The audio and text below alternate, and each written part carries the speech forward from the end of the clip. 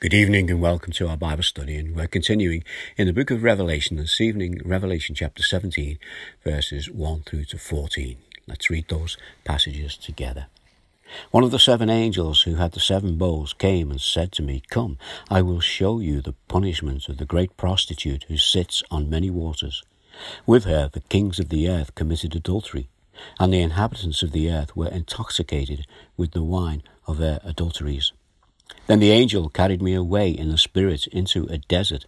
There I saw a woman sitting on a scarlet beast that was covered with blasphemous names and had 7 heads and 10 horns. The woman was dressed in purple and scarlet, and she was glittering with gold, precious stones and pearls.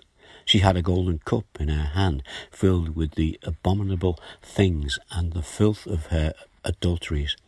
This title was written over her forehead: Mystery, Babylon the Great, the mother of prostitutes and the abominations of the earth. I saw that the woman was drunk with the blood of the saints, the blood of those who bore testimony to Jesus. And then when I saw her, I was greatly astonished. Then the angel said to me, "Why are you astonished? I will explain to you the mystery of the woman and of the beast she rides, which has the 7 heads and 10 horns. The beast which you saw once was, now is not, and will come up out of the abyss, and go to his destruction. The inhabitants of the earth, whose names have not been written in the book of life from the creation of the world, will be astonished when they see the beast, because he once was, now is not, and yet will come." This calls for a mind with wisdom. The 7 heads, 7 hills on which the woman sits. There are also 7 kings. 5 have fallen, 1 is, and the other has not yet come. But when he does come, he must remain for a little while. The beast who once was and now is not is an 8th king. He belongs to the 7 and is going to his destruction. The 10 horns you saw are 10 kings who have not yet received a kingdom, but who for 1 hour will receive authority as kings along with the beast. They have one purpose and will give their power and authority to the beast. They will make war against the Lamb, but the Lamb will overcome them, because he is the Lord of Lords and the King of Kings, and with him will be his called, chosen, and faithful followers. Let's pray. Father, we thank you again for these words, and again we ask that you will just guide us by the power of your Spirit, and that as we do this, we do it in the precious name of Jesus. Amen. Well, just to remind ourselves that we've already read from chapter 16 about God's judgments of the people who had the mark of the beast and who worshipped its image. And in those verses, we have confirmation that God is right and worthy to administer his justice. Why? Because he is the true God and he is the Holy One. In Revelation 16:13 and 13 through to 14, we are introduced to the 6th bowl. Then I saw 3 impure spirits that looked like frogs. They came out of the mouth of the dragon and out of the mouth of the beast and out of the mouth of the false prophet. They are demonic spirits that perform signs, and they go out to the kings of the whole world to gather them for battle on the great day of God Almighty. I want us just for a few minutes to think about what we've just read in these verses. Remember, we looked at them last week, and I want us just to be reminded of the symbolic language that's being used here in the book of Revelation. You see, these verses are not referring to literal frogs that come out of the mouths. So why use the word frogs? Well, we're told what they actually are. We're told that these so-called frogs are impure spirits, speaking through the mouths of the dragon, who we know is Satan, the beast, who is an agent of Satan, and the false prophets, who are and who is those who encourage people to worship Satan by way of worshipping the beast. If we go back to Exodus, you remember that we have the plagues, and one of the plagues was a plague of frogs. They were literal frogs, real frogs. So let's just remind ourselves of what happens there way back in Exodus chapter 8. Then the Lord said to Moses, "Tell Aaron, stretch out your hand and your staff over the streams and canals and ponds, and make frogs come up on the land of Egypt." So Aaron stretched out his hand over the waters of Egypt, and the frogs came up and covered the land. But the magicians did the same things by their secret arts. They also made frogs come up on the land of Egypt. You see, in an attempt by Pharaoh's so-called magicians to challenge God, they were able to imitate some of the things that God was doing by the hands of his servants Moses and Aaron. We read the magicians did the same things by their secret arts. They also made frogs come up on the land of Egypt. You see, each of the plagues that God delivered, it was a demonstration of who God is. God was showing Pharaoh and the people who he was, but it was also a demonstration of the worthlessness of the so-called Egyptian gods. You see, the Egyptian goddess Heket was the goddess of fertility, and she was the bringer of new life. She was said to have the form of a woman with a frog's face. You see, whatever powers Pharaoh's men had, their power was limited in their efforts to mimic God's power. The words spoken by the dragon, the beast, and the false prophets are the voices of impure spirits. And those voices were being used to marshal the forces of the world in an effort to defeat God. By deception and mimicry, they claimed that they, and not God, are the ones who are worthy of being worshipped. John and the first readers of Revelation would understand the significance of the allusions that we have to the words of the Old Testament. And they would see the relevance that they have to the last days in which they were living, the days in which we are living.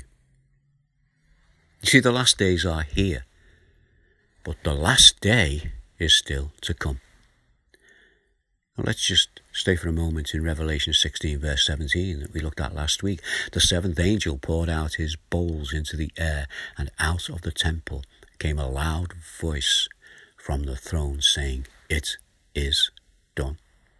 This loud voice from the throne is from the throne of God. This is the voice of God. Whether it was God the Father or God the Son, we're not told, but it was the voice of God.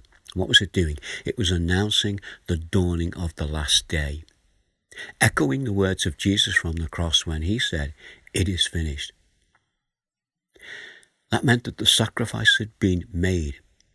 The sacrifice was offered. It was being accepted. Names were going into the Lamb's Book of Life that was open. Now here in Revelation, it is time for the book to be closed. It is done.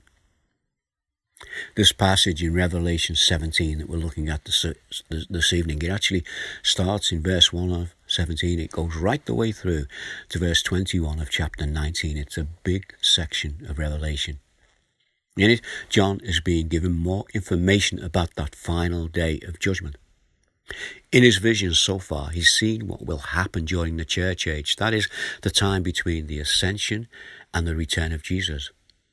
Much of what he has seen has included allusions to the Old Testament.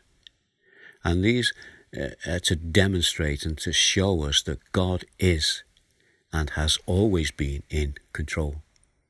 Now, as well as the relevance of the things that happened in the days before the advent of Jesus and the things that are happening in our day, John's visions have taken him into and beyond world history, into eternity, showing us that God will always be in control.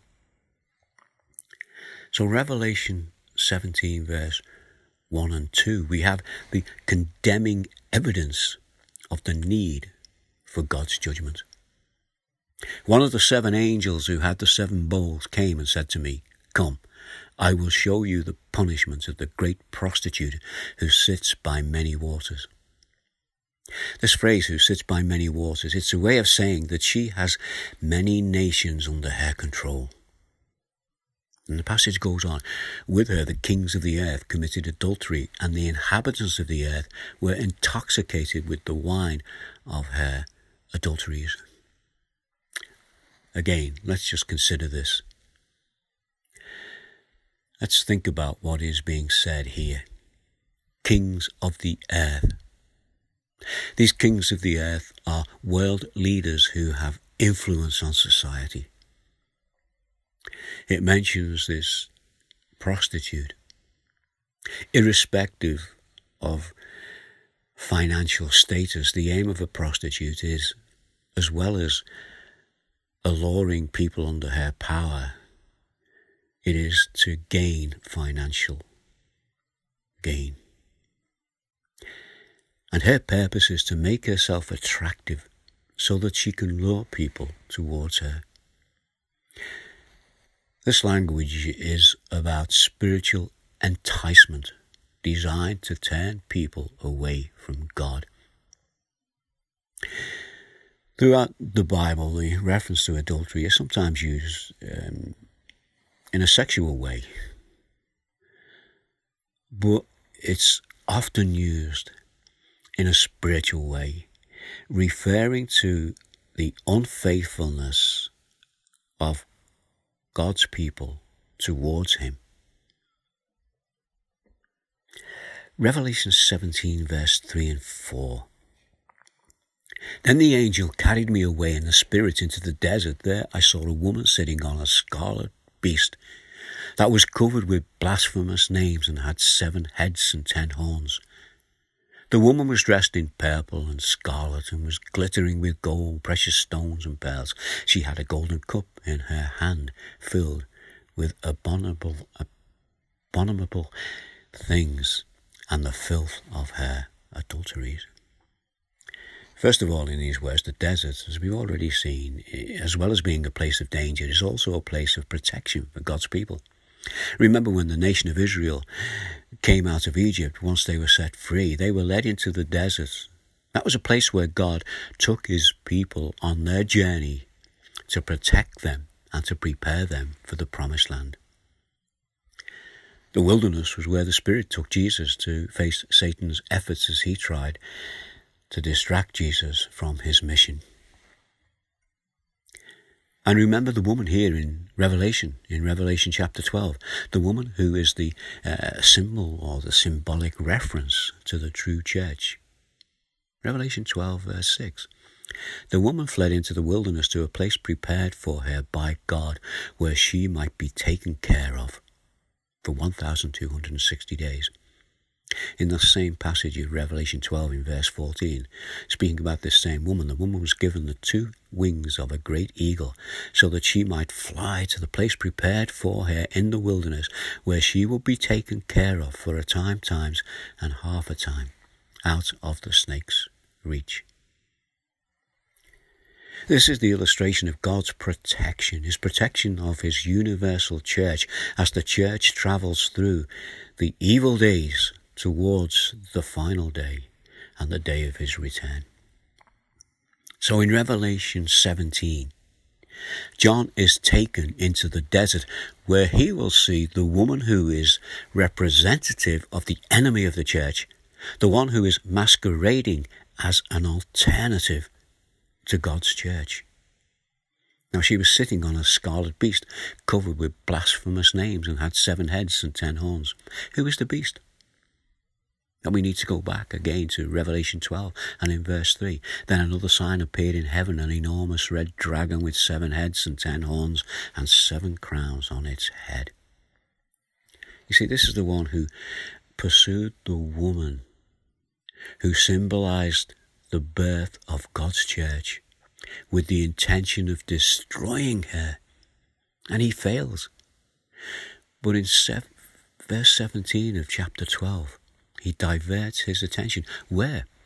Well, we read, and the dragon was enraged at the woman and went off to wage war against the rest of her offspring, those who keep God's command and hold fast their testimony about Jesus. This is God's church. And here in chapter 17, this beast, this dragon, is accompanied by a woman. And who is she? Well, we know that she's very attractive. She's dressed in royal regalia, purple and scarlet. She's glittering with gold and precious stones and pearls, an image of material wealth and social standing. So to some, this could be a reason for them to follow her. But these claims by this woman are false claims. And we read who she really is. She held a golden cup in her hand, filled with the abominable things and the filth of her adulteries. A gold cup. You know, the gold cup might look attractive. But the question is, what does the cup contain? Let's move on to verse 5 and 6 in Revelation, because after seeing this vision, John is confused. The name written on her forehead was a mystery, Babylon the Great, the mother of prostitutes and the abomination of the earth. I saw that the woman was drunk with the blood of God's holy people, the blood of those who bore testimony to Jesus. And when I saw her, I was greatly astonished. Babylon, here, we have to just consider it for a few moments, because Babylon is referred to in parts of Revelation as being a city. And here it is referred to as being a person. Now this confirms to us that it is symbolic of something other than a geographical place or a particular person. We must see it as a spiritual reference to the worldly forces that become the things that are presented to us for us to put our trust in. Things that we are to have a hope in and to see as being secure, rather than to receiving the hope and the security that God offers to us when we put our trust in his gospel. Her full title is written on her forehead. Babylon the Great, the mother of prostitutes and the abominations of the earth. The enemy of God's people. Now to John, this is a mystery and he's astonished by what he sees. We've come across this word mystery before in Revelation 1, way back in chapter 1 and verse 20. The mystery of the 7 stars that you saw in my right hand and of the 7 golden lampstands is this: 7 stars are the angels.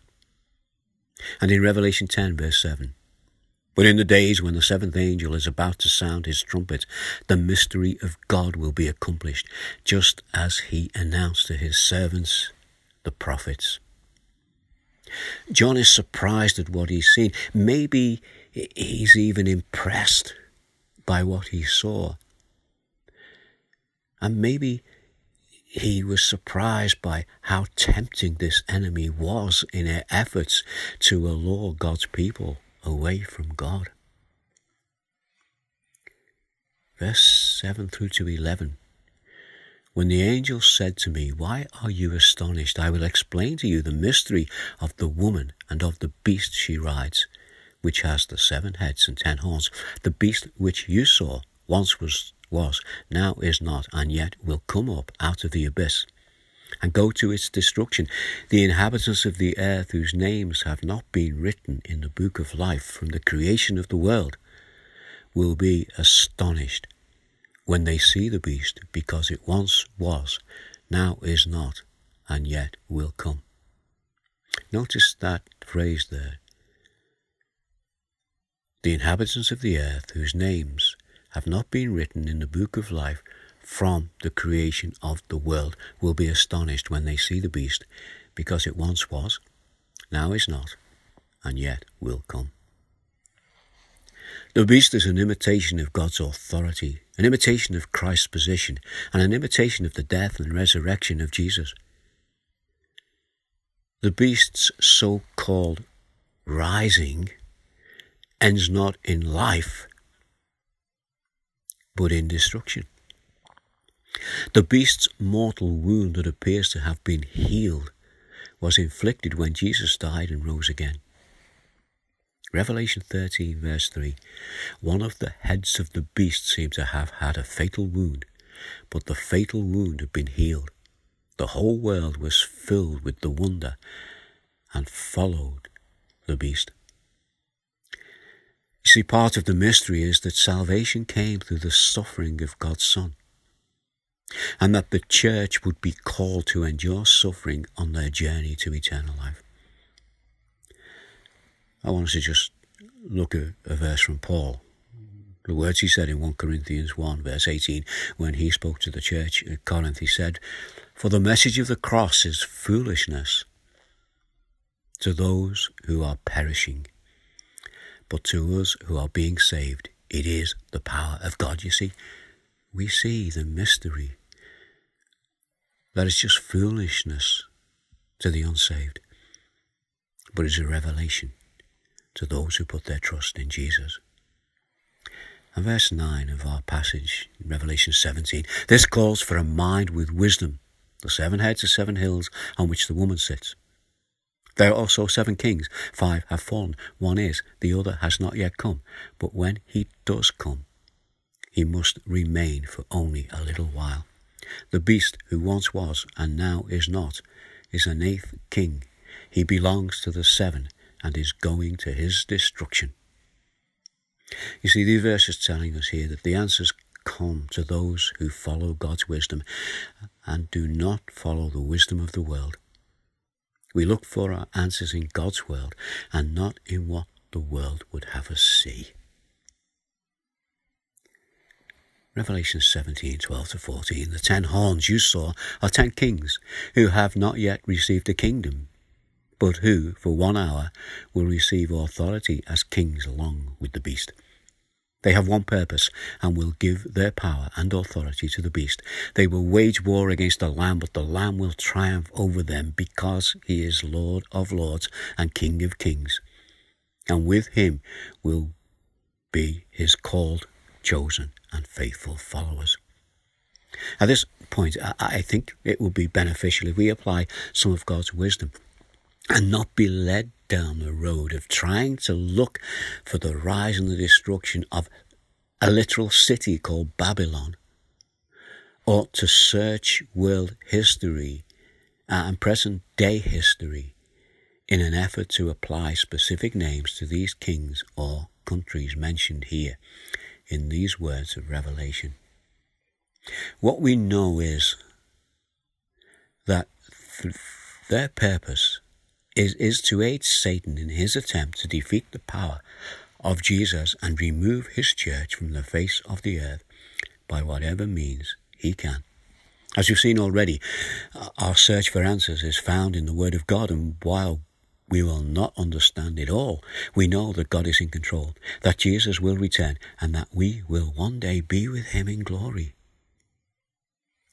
A word for us as we draw to a close this evening from John, this time from the letter he wrote to the churches before he was imprisoned on the Isle of Patmos, a time when Emperors Nero and Domitian persecuted the church as they made claims of being Lord and God. Many such men have come and gone, and some are here, and some are still to come. Revelation 17 verse 14, they will wage war against the Lamb, but the Lamb will triumph over them, because he is Lord of lords and King of kings, and with him will be his called, chosen and faithful followers. So that passage I just mentioned from 1 John 2, it's verse 12 through to 29. I want us to finish with these words as we consider them in the light of what we've heard this evening. John said in his letter, I'm writing to you, dear children, because your sins have been forgiven on account of his name. I'm writing to you, fathers, because you know him who is from the beginning. I am writing to you, young men, because you have overcome the evil one. I write to you, dear children, because you know the Father. I write to you, fathers, because you know him who is from the beginning. I write to you, young men, because you are strong, and the word of God lives in you, and you have overcome the evil one. Do not love the world or anything in the world. If anyone loves the world, love of the Father is not in them. For everything in the world, the lust of the flesh, the lust of the eyes, the pride of life, comes not from the Father, but from the world. The world and its desire pass away, but whoever does the will of God lives forever. Dear children, this is the last, dear children, this is the last hour. And as you have heard that the Antichrist is coming, even now many Antichrists have come.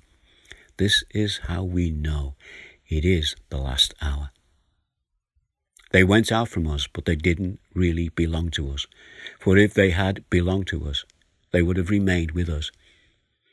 But their going showed that none of them belonged to us. But you have an anointing from the Holy One, and all of you know the truth. I do not write to you because you do not know the truth, but because you do know it, and because no lie comes from the truth. Who is the liar? It is whoever denies that Jesus is the Christ. Such a person is the Antichrist, denying the Father and the Son. No one who denies the Son has the Father. Whoever acknowledges the Son has the Father also. As for you, see that what you have heard from the beginning remains in you. If it does, you also will remain in the Son and in the Father. Can we just close this evening by adding our amen to those words as we thank God for his presence with us? We say, Amen.